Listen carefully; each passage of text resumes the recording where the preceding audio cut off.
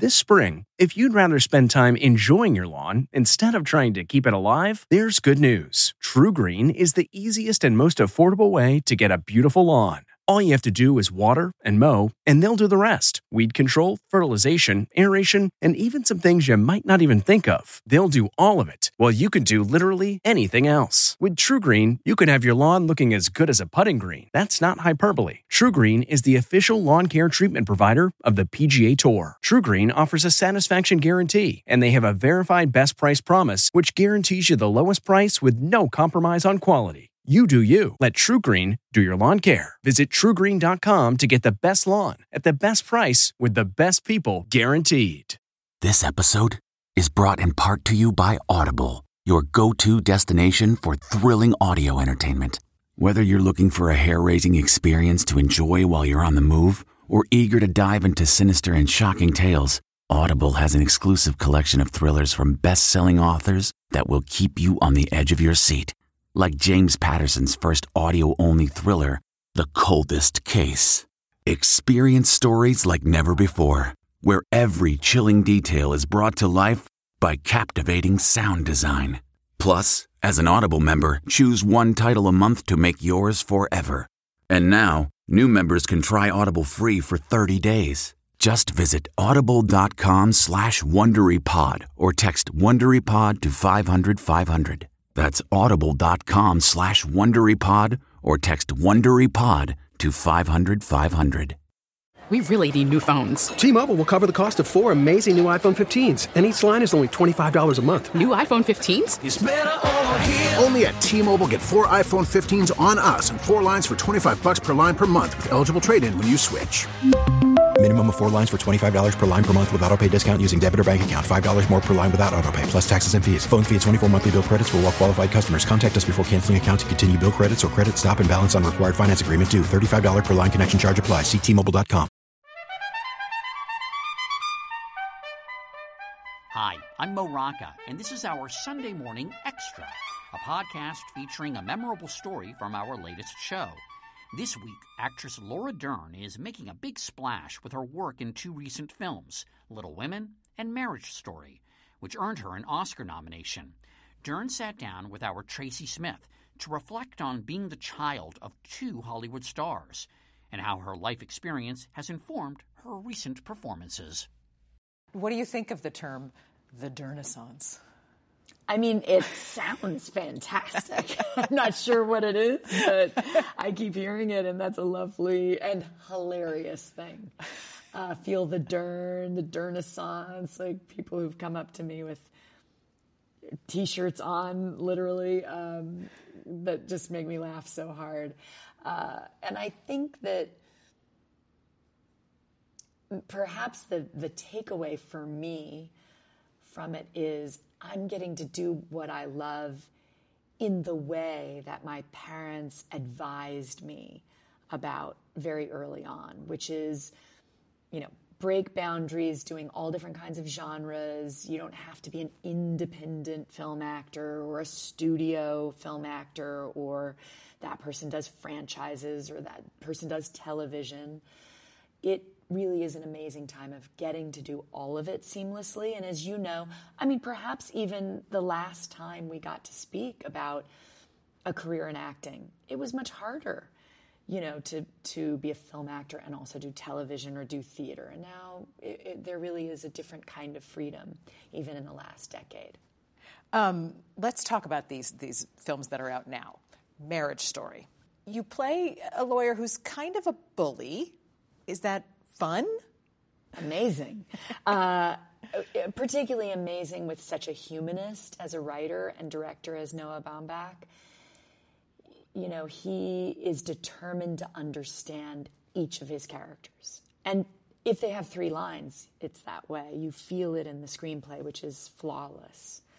And I think, we had a lot of conversations as he was writing, which was already an amazing experience. You were brought in from the beginning. Yeah, myself, Adam Driver, and Scarlett Johansson, all who knew Noah. Noah and I were friends, and with Adam, this is their 4th film together, so they were deep collaborators.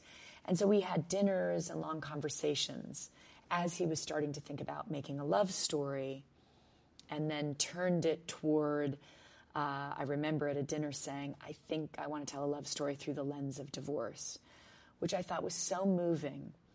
And particularly because he said, I think I want to make a movie saying that love stories can end, but it doesn't make them failures. And that really touched me. I mean, it even brings tears to my eyes thinking about it, because we beat ourselves up in this life so much with feeling like something that doesn't last forever is meant to be something as a failing of ours in relationship. And so within that, then looking at what happens when a couple is trying to navigate the end or dissolution of a marriage while co-parenting and wanting the friendship to remain. What happens when the divorce lawyer, particularly maybe the really successful LA divorce lawyers, step into the space, into the proscenium, and sort of take over, because it becomes a whole other level of performing the narrative of a marriage for the people who kind of become victims of their own marriage story. And that was like heaven, because that character can be all things. And I think Noah really longed for that. And our collaboration was the fun of figuring out, why did she get into it? What were her noble intentions in representing a person who didn't feel they'd had voice in either the marriage or in this dissolution of marriage. And then how do they become manipulative and determined to win? And what does that look like? And how does it impact the child, the family, et cetera? And I've never had so much fun. You have this delicious monologue about motherhood. I'm curious what you thought when you first read those words. I read it. I read the script, and I called Noah and got his voicemail and cried into his machine for about 10 minutes. I was so moved by the script, and the script is perfect. And when I read the monologue and called him, I said, this is the greatest Christmas present I've ever received. And then very boldly, because Noah's words are perfect, I did ask if I could add one more thought to it, and he generously, together we added a little more of a zinger, which really makes me laugh that I don't even think I can say. I know, we could bleep you. It's pretty profound. So your contribution was? God didn't even do the fucking. Which I know cannot be on CBS Sunday morning, because it's CBS and it's Sunday morning. Because that line kind of sums it all up. But it's such an amazing defining moment for this rallying cry for women when it comes to gender parity. I mean, it says it so perfectly. Here we are in a situation where we will never measure up comparably in the eyes of the law, in the court system when it comes to divorce. Mothers are measured differently than fathers. And I think it's so brilliant. And also that a male writer wrote it. I think it's so interesting, this idea that he wrote. I mean, the idea of what is the line? The idea of a reliable father or something wasn't even invented until like 30 years ago. But, when we think about film and television that many of us grow up with, they were very different roles, the mother and the father, than they would ever be today, which is a shared responsibility. So it's just delicious and amazing, to get to talk about that in the movie. And you deliver it so very well. Well, thank you. I had an incredible good time. I want to talk about another movie that has to do with motherhood and the role of women, Little Women. What appealed to you about playing Marmee? I love her. I mean, she, for me, was such a literary icon. Interestingly, as an only child being raised by a single mom, when I read Little Women, it wasn't the relationship of the sisters, it was the mother-daughter relationship that moved me so much. And Marmee touched me particularly because she was so honest about how complicated it is to be human, how complicated it is to mother and to wish for your daughters to have what you didn't have, and to have louder voices and more determined truth, and to be comfortable with ambition. And yet she's writing this book in the 1860s. And that just blew my mind. I was really touched by that. And, you know, even being raised as a modern girl, ambition was still a dirty word. It was not something that was attractive or something that I could have ownership for. It wasn't ladylike. You know, I could want to be an artist, but we didn't really talk about money or setting yourself up in business or kind of running your own life. Those weren't conversations that were had in my childhood by anyone. Frankly, probably until my godmother, Shelley Winters, talked to me about money. She was the first person that ever mentioned money to me. And how old were you? 14. And I was talking about the sacrifice of being an actor and how privileged it is as artists to sacrifice for the art. She was like, you know what? You don't have to do that. You don't have to sacrifice. You get to make money. You can have integrity and make really good choices, and you can also ask to be paid to do what you love. Did you do that always. After that? No. But I, also did, enter studying and the world of theater and then independent film, and none of us were getting paid. But we were all equally not getting paid. So there was lots of equity on set. But and you did do it for the love. But I didn't even know that there was a right there. I really didn't.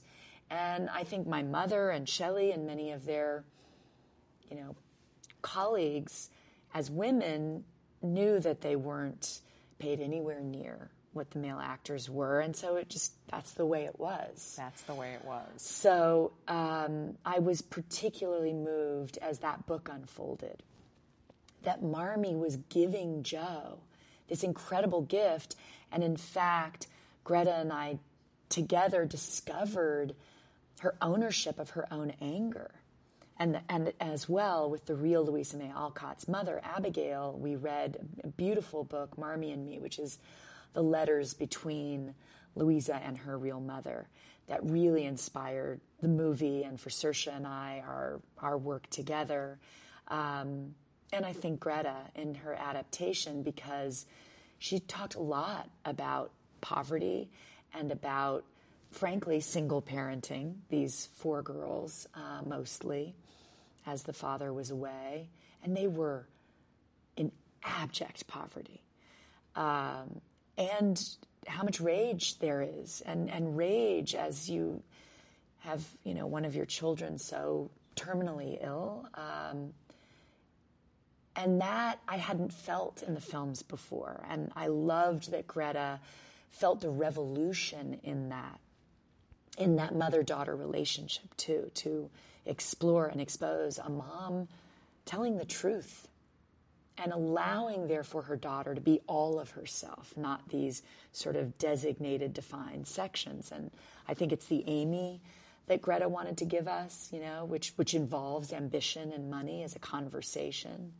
And as well, so beautifully played by Emma, that, she allowed Meg to also have incredible integrity, to care so deeply about finding true love and honoring her husband and loving her babies and making her children her life. Like, each of these girls have their own destiny. And it was a mother who wanted to see that and help grow those qualities as opposed to defining what a woman should be. It's incredible writing. I feel very lucky to play that part and to give it a youthful, radical, modern energy that Greta really wanted. And you feel in Greta's adaptation so much. I want to talk about your childhood a little bit. Okay. You were literally conceived on a movie set. Yes, true.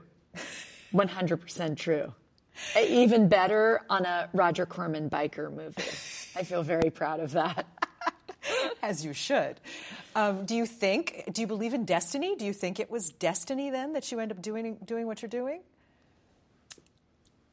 I don't know if it was destiny. I had the privilege of seeing Martin Scorsese at the Palm Springs Film Festival the other day. He was with his publicist of years and said, "Does she know the story of like the start of your career or whatever?" And I said, "Yeah, he told me to be an actor. He was the person who said in front of my mother, hey, she just played an extra and they had to eat 19 ice cream cones because we shot it 19 times. She didn't get sick. That girl's an actress. You got to be an actor." I just completely recorded that in the brain until I really used it against my parents later when they were trying to kind of stave me off of a life of an artist, at least till I was grown, and I was so determined. And it's really good when you get to use Scorsese's words. That works. But so I don't know. I don't know. I mean, it's destiny in that it is the family business. And for many of us, we connect to the family business. And some of us don't have choice. It is what's sort of given, and that's an opportunity for a job, and there we are. But probably in families that have a creative path, whatever the craftsmen or women that they are, it is a calling. And so I think there is something in you that is innately interested in that calling. But then there is the good fortune of learning from people who have that ability, and maybe there's genetics in it. I mean, my kid's father is an incredible musician, and I was on holiday with my two stepchildren, my two children, and all of them were singing, and they all have the most incredible voices you've ever heard in your life. And I don't know if that is a genetic component or they all just happen to be incredibly musical, but I this is the wonderful elusive nature of being raised by artistic families, Could the musical quality come from you? Are you musically talented? It probably comes from me. Yeah. We're waiting for you to make a big musical. I mean, you never know, but I would never take, because their father's an incredible guitarist, and I remember my son sitting with a lap slide on his lap and playing at like 5. Just picking it up. And me loving, as we will talk about today, loving movies. But I've been raised on movies, and Noah Baumbach and I share that. His father always took him to the movies, and they fell in love with the movies together. And when there's a commonality with your parents, like that, it's deep. It's not necessarily that it's what they do for a living, but I mean, I know so many people who weren't necessarily in an acting or film family, but their mom or sister or grandparent loved going to the movies and talking about film, and they therefore went into that industry.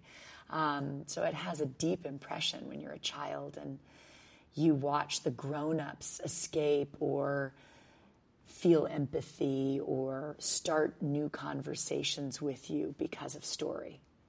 It's such a massive impact. I'm curious, we know your parents from their work, but how would you describe them? How would you describe your mom? My favorite quality about her is that she's incredibly self-deprecating. And as a very rooted, serious, fiercely empathetic, activist, spiritual, ferocious goddess, she's the first person to love to make fun of herself. And it's the greatest quality. It's the saving quality. And they can now, and I'm sure they did in their marriage, do it with each other.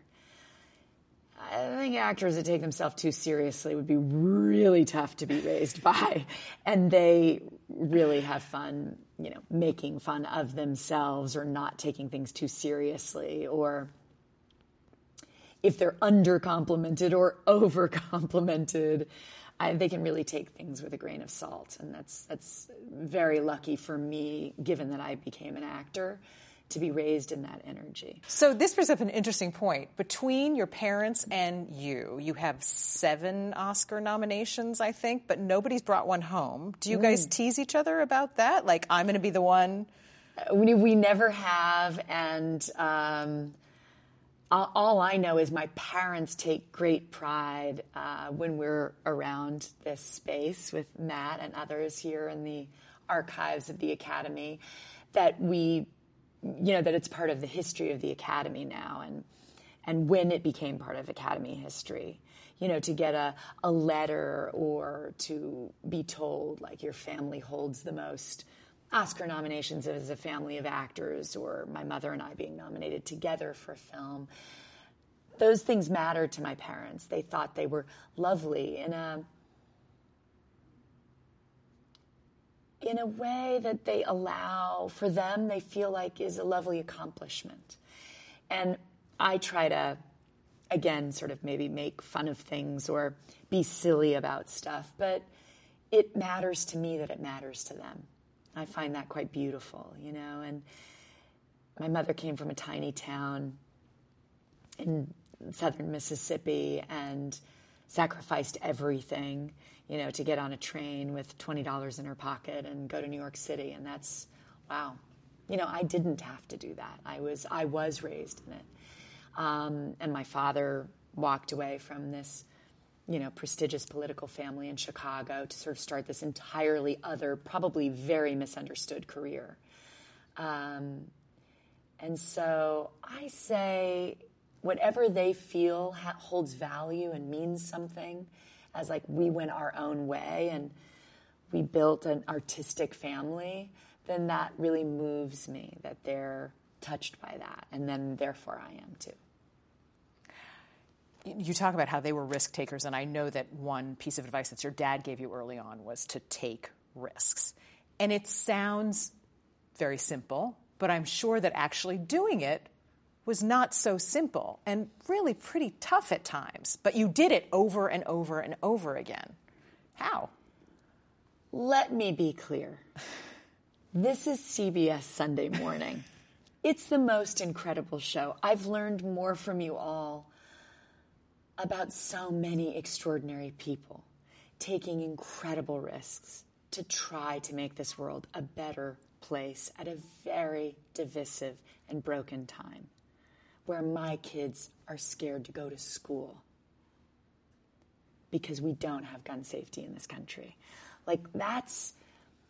There are people really risking things. So I just want to put it into perspective when actors talk about taking risks.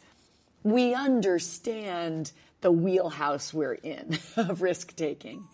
But stories matter. Stories really matter.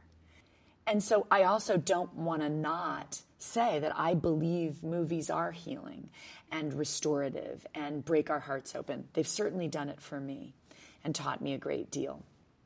And so movies do matter, and art really matters, especially at a time like this. But there are people that are teaching me every day that you're doing pieces on that are the real risk takers, and they will inspire me forever in the hope to make the world a better place. But yes, in risk-taking as an actor, I think my parents wanted me to never be afraid for it to be human. And human means messy, complicated. That same hero is going to be a villain tomorrow, depending upon whose lens is on this individual. And that's how characters are relatable.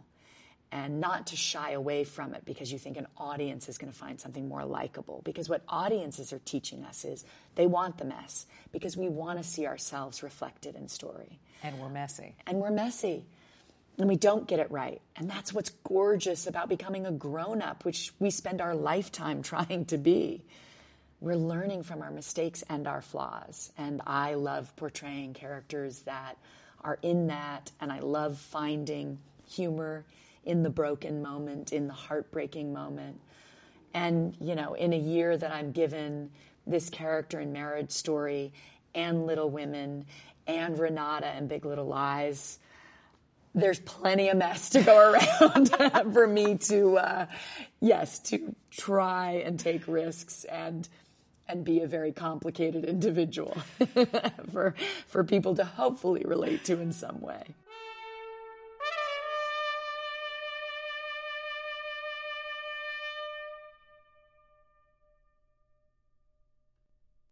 If you like CBS Sunday Morning with Jane Pauley, you can listen early and ad-free right now by joining Wondery Plus in the Wondery app or on Apple Podcasts.